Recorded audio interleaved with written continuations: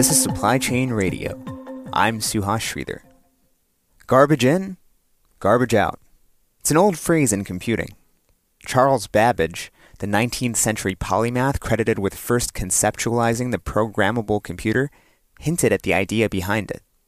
On 2 occasions, I've been asked, "Pray, Mr. Babbage, if you put into the machine wrong figures, will the right answers come out?"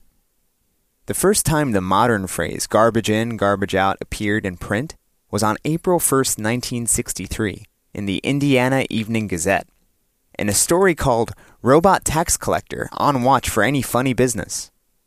A young reporter named Raymond J. Crowley described visiting an IRS processing facility in West Virginia, where he encountered a quote-unquote robot without feelings, aka a computer, and overheard a very catchy phrase, garbage in, garbage out. Garbage in, garbage out highlights a very important fact about computers, which is that they are essentially just data crunchers. As time has gone on, the scale, volume, and types of data they can handle has grown, and so is the kind of mathematical tricks they can do with that data. But fundamentally, computers still operate the same way. If you feed a computer bad data, don't expect great answers to come out. This is an important thing to remember as we enter the era of the Internet of Things. See, today's supply chains have real problems. Visibility is pretty bad when you consider that most companies can't really track their goods through all the different handoffs between sourcing, production, transportation, distribution, and not to mention all the various geographies and countries and custom zones those goods pass through.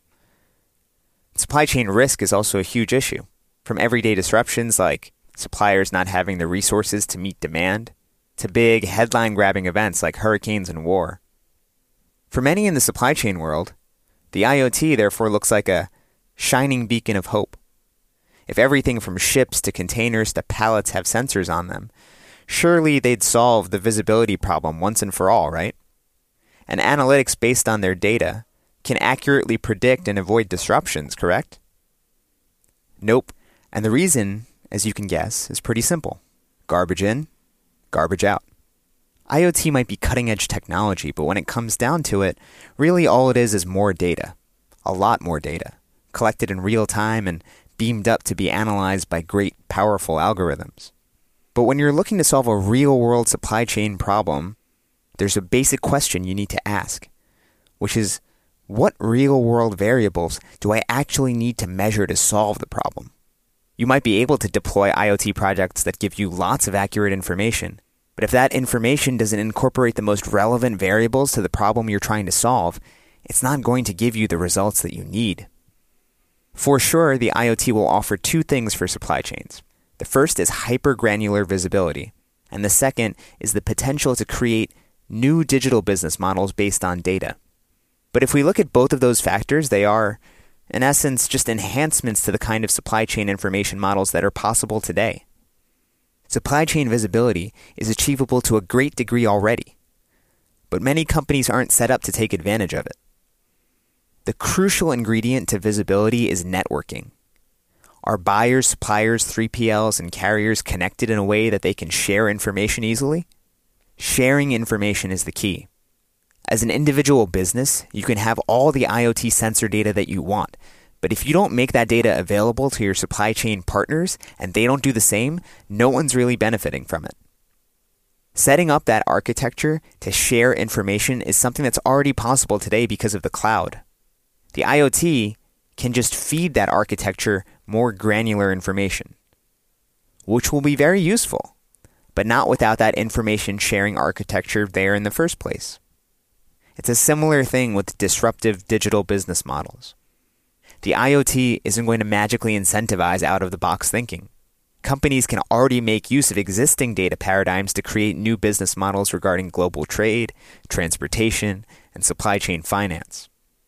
The IoT will make it easier to automate and monitor processes, which is crucial to the execution of new business models.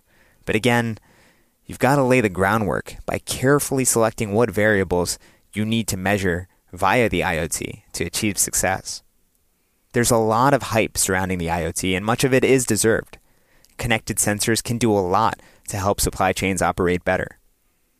But when it comes to deploying IoT projects and then monitoring them, it's not a set and forget model. The IoT isn't a substitute for fact-based human judgments. It's also not a life vest for a drowning business. The companies who will make the best use of the IoT are also likely the ones that are already making the best use of the technology that's currently available to them, like the cloud, to create healthy and secure supply chains. And those who aren't shouldn't view the IoT as a miracle cure. Instead, they should see it as an incentive to get their information models in shape, to be ready to take advantage of the IoT's enhancements when they do come.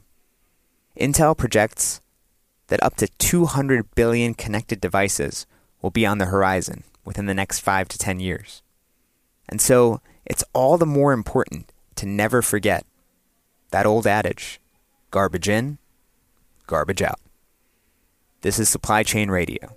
Thanks for listening.